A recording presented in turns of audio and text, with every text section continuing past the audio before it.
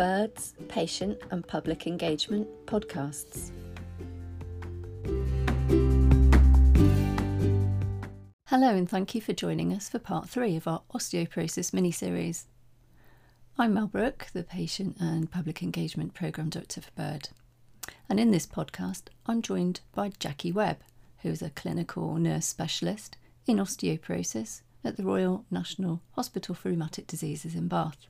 Jackie and I talk through the referral and treatment pathways for people with osteoporosis.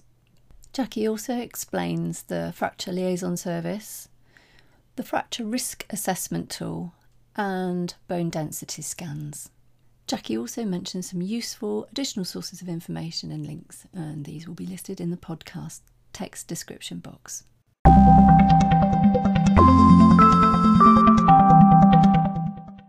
Hello Jackie, thanks for being with us today and for being part of our osteoporosis mini-series. Oh, thank you for inviting me. Fantastic. So we're going to talk about referral pathways with you. So could I start by asking you to give our listeners an overview of the referral pathways for people with osteoporosis? Yes. So we get a lot of referrals to our osteoporosis service, and they can come from various different ways. I thought I'd start by talking about our direct access referral pathway, which is where we get the majority of our referrals from. And these are generally from GPs, but can be from hospital consultants and doctors. And essentially the GP, for example, can go on to ICE and refer electronically directly to a service. And this service is essentially where the patient comes and has a bone density scan, and we send a report to the referrer. The main thing with this is that when they come and have a bone density scan, they fill out a questionnaire which asks about other risk factors which are important for your bone health. And then they have a bone density scan, and then a report is sent directly to the GP. So the difference here, they don't actually see a clinician at all. Right. And so this is for our less complex patients, I would say. The referral for these is set, there's guideline for GPs to follow for patients that are suitable, that fit the criteria for a bone density scan. And there's lots and lots of different risk factors. It's quite a wide area. For example, if a patient has had an X-ray, for example, and it says that their bones look osteopenic, that might suggest that they might need a bone density. Or if they have a chronic respiratory disease, or say they've had they've got celiac disease or liver disease, anything that we know are considered risk factors for their bone health. So that's one of our referrals pathways. And although that mainly comes from GPs, we also get quite a few referrals that way from people, say, the gastroenterology team, who have a patient who they're concerned about malabsorption problems.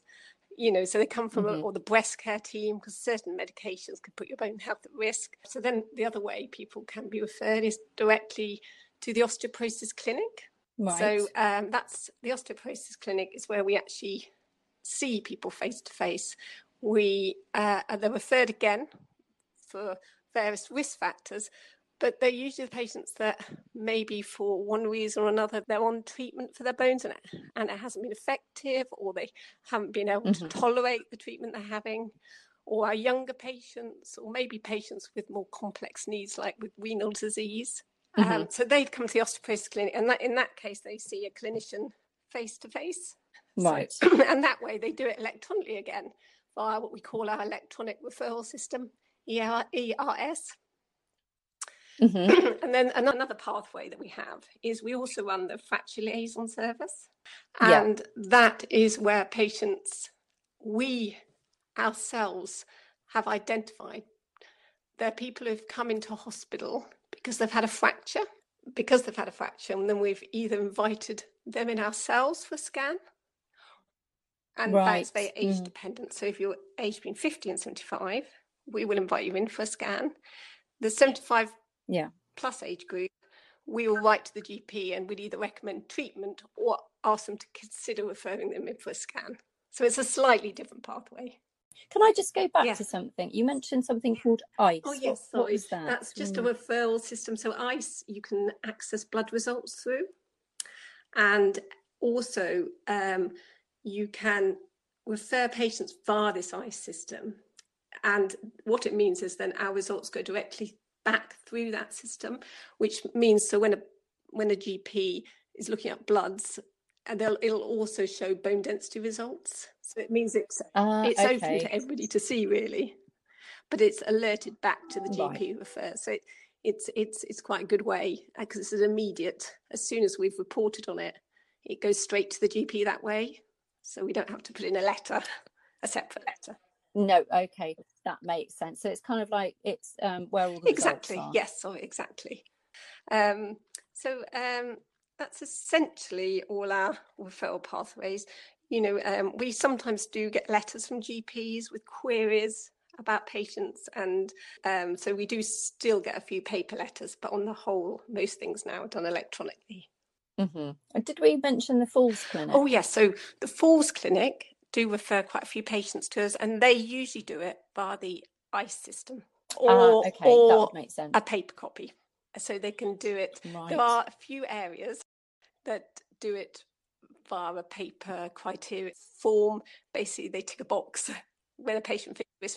But yes, often the Falls actually come via the paper form, but they usually come via to our direct access service, so get treated the same as coming for a bone density scan. We don't generally see them in clinic, although sometimes we get a referral from a Falls consultant who'll say, can you see this patient in clinic because I've identified that they're not taking the medication correctly and perhaps need a bit more advice. Right. Does that make sense? There's lots of different referrals, isn't there? So there's lots of different referral pathways. Lots of different specialities, actually, yes. So Falls, orthopedics, a breast cancer team, like I said, gastroenterology, respiratory, you get quite a lot of referrals because often their patients might be on steroids, which is another risk factor. So certain medications can cause detrimental effects on your bone health. And so they might be having that alongside, say, for example, their breast cancer treatment. They might have a medication called an aromatase inhibitor therapy, which we know can have an impact on their bone health. So we see all of those patients for bone density scan. So it does, you're quite right, we cover quite a wide area of patients. Right. Okay. So when they've had the referral, what happens next? So for our direct access service, the GP will receive a report, and the report will essentially include the results of their bone density scan. We identify what risk factors we've identified, and we write our recommendations of whether we think this patient requires treatment or not, or extra blood tests, and then we also make a recommendation of when they should be followed up. So like I said, in the clinics, obviously slightly differently, that we sort of do a clinic letter after seeing the patients with our plan going forward. Right. So there's something called the fracture risk assessment tool. Yes. So could you tell us how that works? Yes, and sort of course. Who uses it and what it tells us? Absolutely. So fracture risk assessment tool is a tool that was developed to be able to evaluate a patient's 10-year probability of having a hip fracture and a major osteoporotic fracture. And when I say major osteoporotic fracture, I'm talking about things such as a vertebral fracture, wrist fracture, hip fracture, or sort of humeral fracture, quite typical osteoporotic type fractures. And it's basically it's based on individual patient models, and it integrates the risks associated with clinical risk factors as well as a bone mineral density. So it's using and the great thing about it is it can use in different ways. So it's an online tool. So the GP, for example, can go onto the FRAX website, call it FRAX, is the fracture risk assessment tool. shortened FRACs. Yep. So they can go online, and if they have a patient they're seeing and they're thinking, oh, I wonder, and they're having, for example, they're on steroids, they can go onto the tool, and the tool basically asks sort of some details about the patient. It'll ask the age, the height, the weight of the patient, and that's to calculate a BMI. And then it'll ask, it's got certain points. It asks whether they smoke, whether they have a family history of hip fracture, whether they're on steroids, whether they've got rheumatoid arthritis, their alcohol intake, and also secondary osteoporosis, which is disorders strongly associated with osteoporosis, such as premature menopause, chronic malnutrition, type 1 diabetes, chronic liver disease. So it's the GP completes this form, and then it calculates for the GP, kind of makes a recommendation based on what the GP's input. Okay, that makes sense. So it's a tool that takes all of those risk factors into consideration, and then I'm guessing it gives a kind of a risk yes, it does level. So when the GP does it, it comes out with either sort of they're very low risk. This patient is very low risk, and therefore you don't need to do anything except for just general lifestyle advice. And then there's this. Then or it might say they've got a medium risk, and in which case we think you should refer them for a bone density scan, which will help to improve the estimation of risk. And then if they're in the red zone, which is high risk, they could treat this patient without even having a bone density scan. So that might be, say, for example, if you put an 85-year-old in who's had a fracture and when I say a fracture, I mean a fragility fracture, which is a low trauma fracture, which is a fracture that's occurred from a simple fall, for standing height or less, not a fracture caused by hit by a car or falling out of a tree or falling off a ladder. Or an 85-year-old who's had a fracture, fragility fracture, they would probably be in the red zone, if you like. They'll be a high risk patient, because we know age is a big risk factor for your bone health. So it would be reasonable for the GP to treat the patient without coming for a bone density scan. Okay, so if they're unsure, so the fracture risk tool is good if they just want to double check what they're thinking might be the problem. Probably the ones that are more obvious, they probably wouldn't even use that. Absolutely. I mean, it's very useful because, as a GP, you're thinking, well, are they at risk or are they not at risk? And it allows them to sort of have a bit more concrete idea. Oh, yes, this patient needs a bone density scan. And what happens when they come and have the bone density scan is that we use the same tool, and it's actually integrated in our bone density scanner, which is really useful.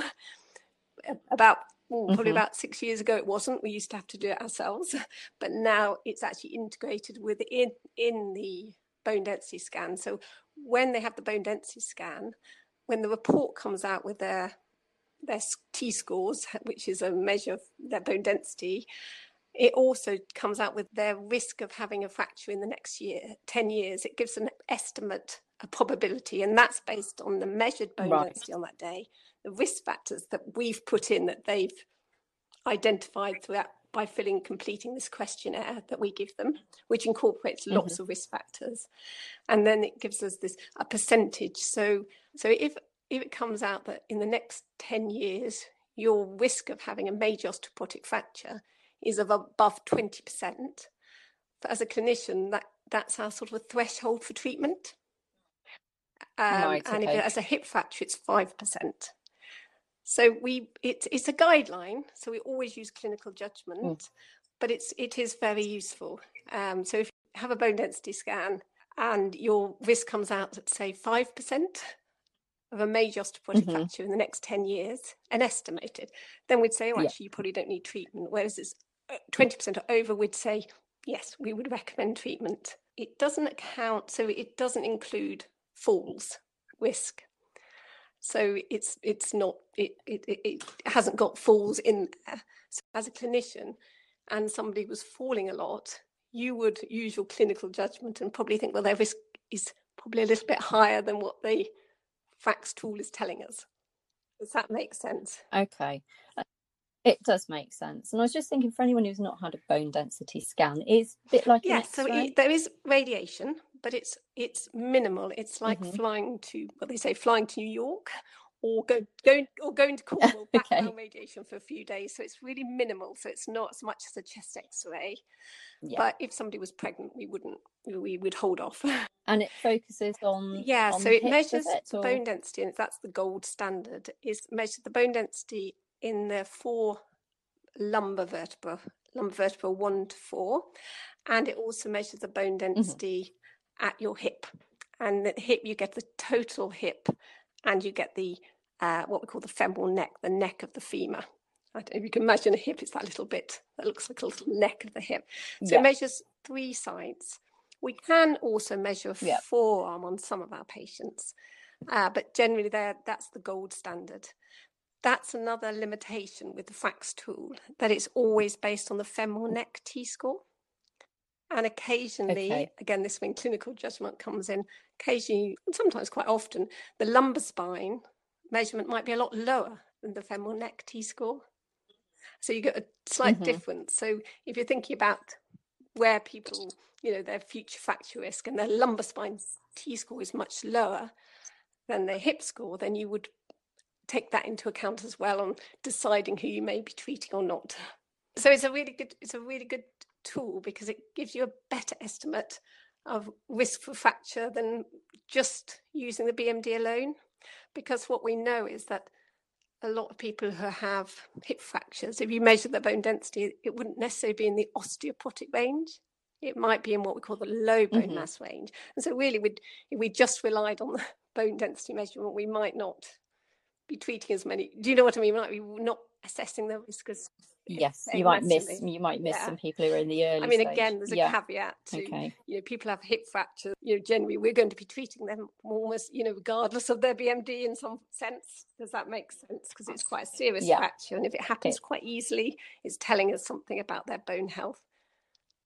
So can you describe for us, we were talking about fractures, the fracture liaison service. Yes, so the fracture liaison service, basically we identify all patients who attend the RUH who have had a fragility fracture. So our administrator basically looks up every single fracture clinic and identifies anybody who has had this is only people over the age of 50 who have had a fracture from a simple fall.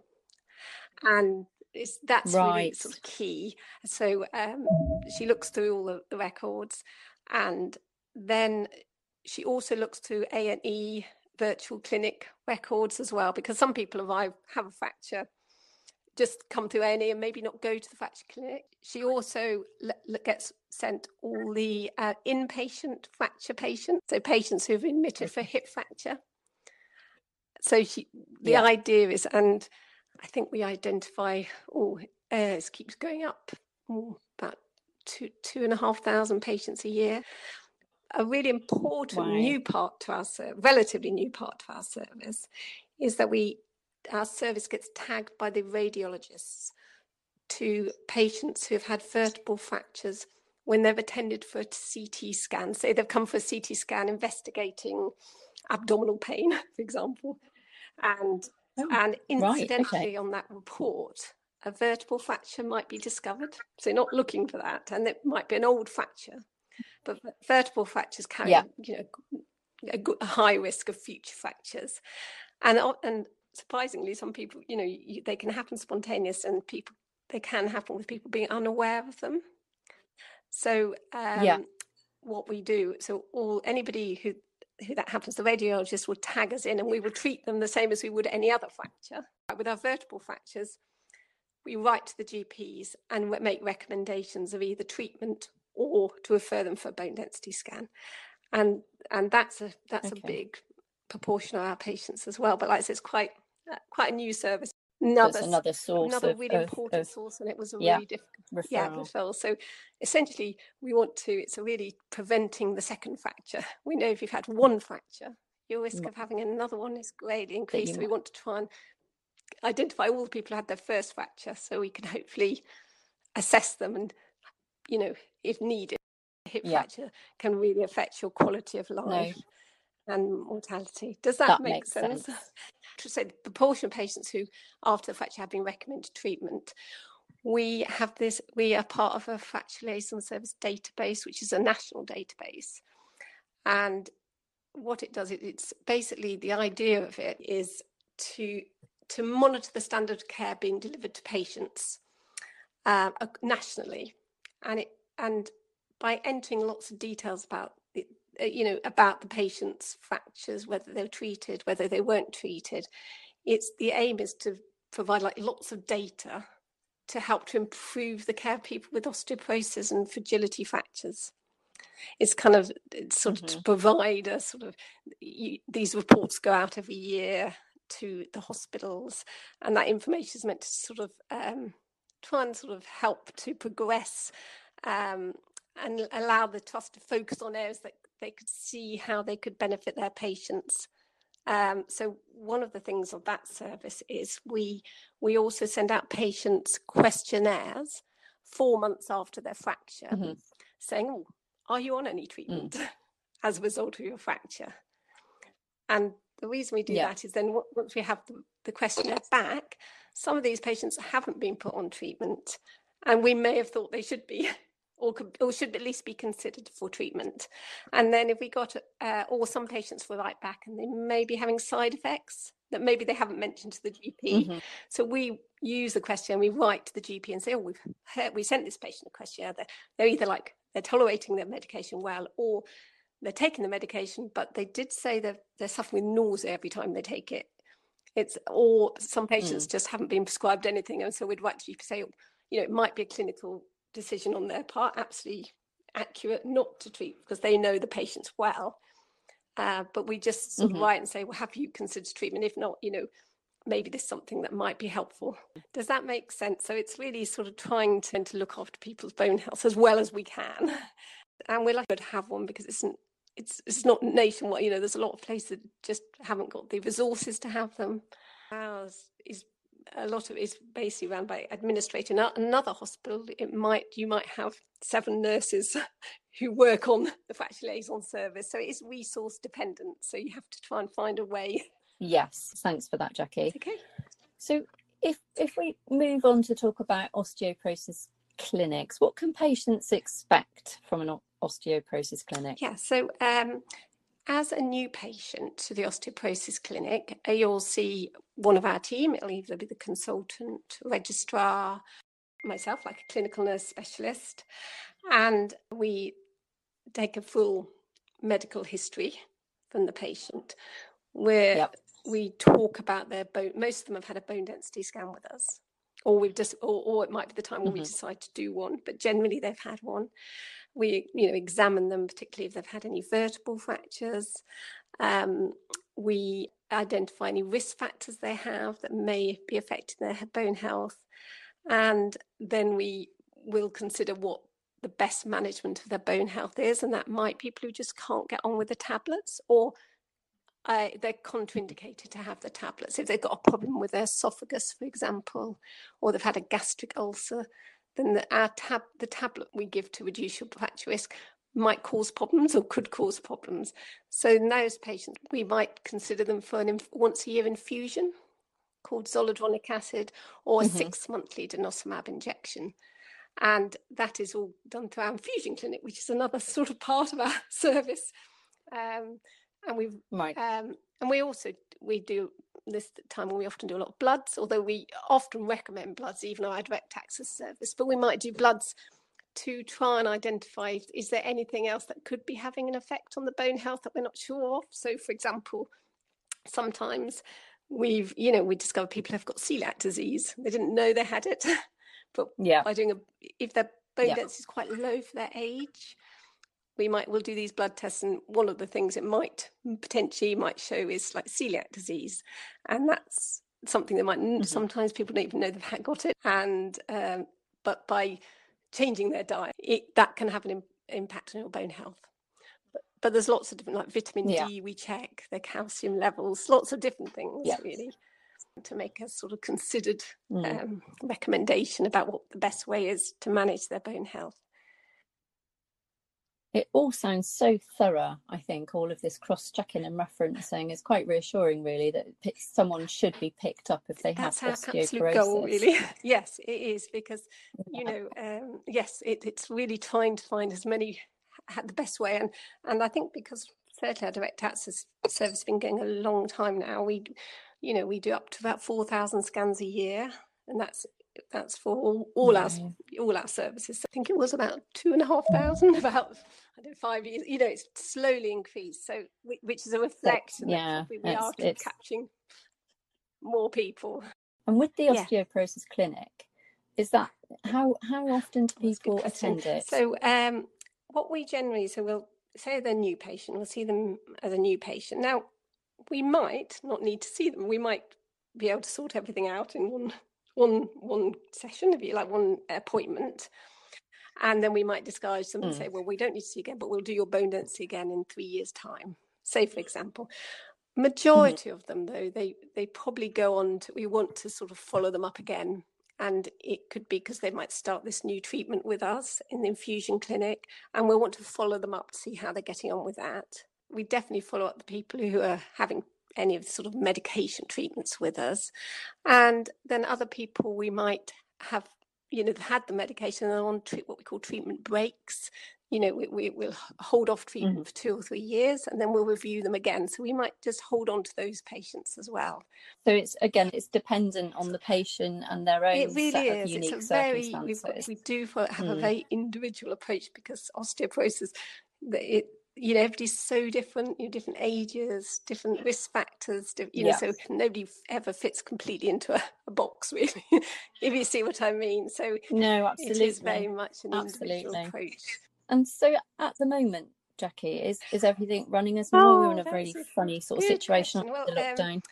So since the restriction, the coronavirus, all the osteoporosis clinics have the the patient osteoporosis have stopped at the moment, as in a face-to-face way. But what we're doing is we're actually telephoning patients, so we're actually doing follow-ups, which actually I have for some time been doing a once a month telephone clinic for a particular portion of our patients. So we're doing telephone clinics, which actually has been really good, I think. Right. Your patients have been quite happy that they've been contacted, and we can go through a lot of things, particularly the follow-ups. So we know them, we've got quite a lot of information about their bone health already, and it's following up to see how they're getting on. We've done a lot of those. It can save a lot of time, can't it? Sort of like travelling backwards and forwards and parking. And when we started doing just this one telephone clinic a month, just as really our patients who started the infusions, because I have an advice line, our patients know they can contact us if they have any problems anyway. And so we did this telephone clinic particularly for the patients following their first infusion, and actually we ordered it to see what the patients thought afterwards, and they all said they really liked it, because it meant exactly as you said. It means that they were often the older population, and like for them to come all the way to the hospital, organised transport, they were all very, very happy with that service. So, yeah, absolutely. Yeah. So, but obviously in some cases, especially the new patients, although we have done a few new patients on the telephone, I think it's probably slightly better with new patients to be face to face. I guess it's everything at the moment is a bit kind of like essential, non-essential, isn't it? And if it can wait a little bit longer, hopefully, if this doesn't go on too long. Yeah, hopefully. One of the other things, and I guess this is on hold as well at the moment, that I believe you run some patient education sessions at the IUH for people with osteoporosis. Right. They are on hold. We were due to have one in April, actually. So so these the patient education sessions we invite everybody who's had a fracture, fracture liaison service. We also invite anybody who comes and has a bone density scan, if they wish to come along to these free patient education sessions. And here at the IUH, they're held in the Postgrads Medical Centre, which is quite a big room, and there's teas and coffees, and we get people who we haven't seen face to face. So people who've had a bone density scan via direct access service and got lots of questions they want to ask. So they come along to that and basically talk about bone health, talk about risk factors, talk about FRAX, how we decide who to treat. And then to talk about treatments, lifestyle risk factors, and also Sarah Legg, our physio, comes and does a great session about physio and bone health, which is, a lot of people are really interested because that's something they can do themselves. Yeah, we've got Sarah Legg has done a podcast with us as well that's going to form part of this mini-series. Yeah, so that's brilliant. It's really good. So not too dissimilar to the session that. Very like that.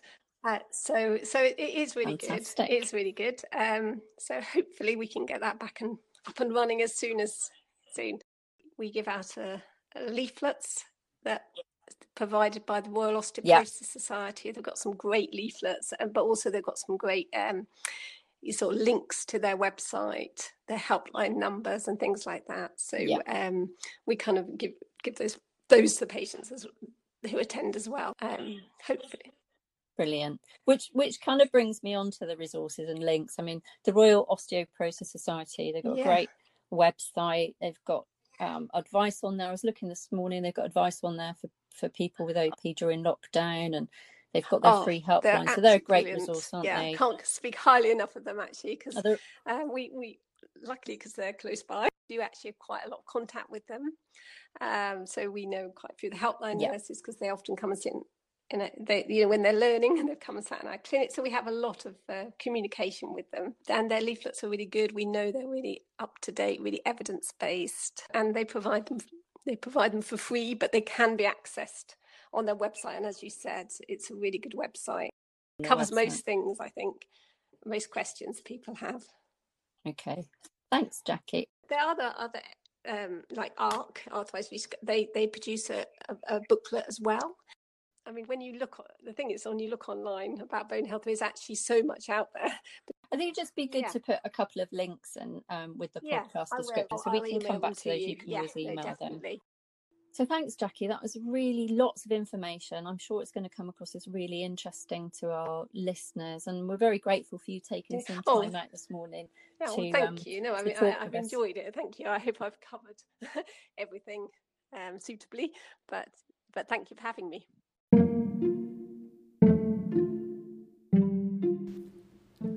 I hope you enjoyed today's podcast, and just a reminder that you can sign up to hear about more podcasts and all the patient engagement research opportunities that are upcoming by joining our mailing list. All you have to do is send an email to admin@birdbath.org.uk. The link is also in the text description of this podcast.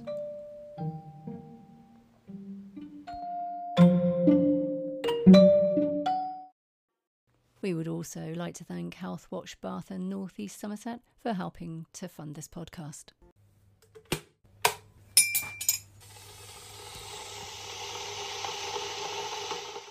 Time for a quick cuppa and a stretch. While you've got the kettle on, I'd like to just mention our new text and donate service that will help us to fund these podcasts. All you'd need to do is text BIRD to 70460 to donate £5. This costs £5 plus a standard rate message. Thanks for your support.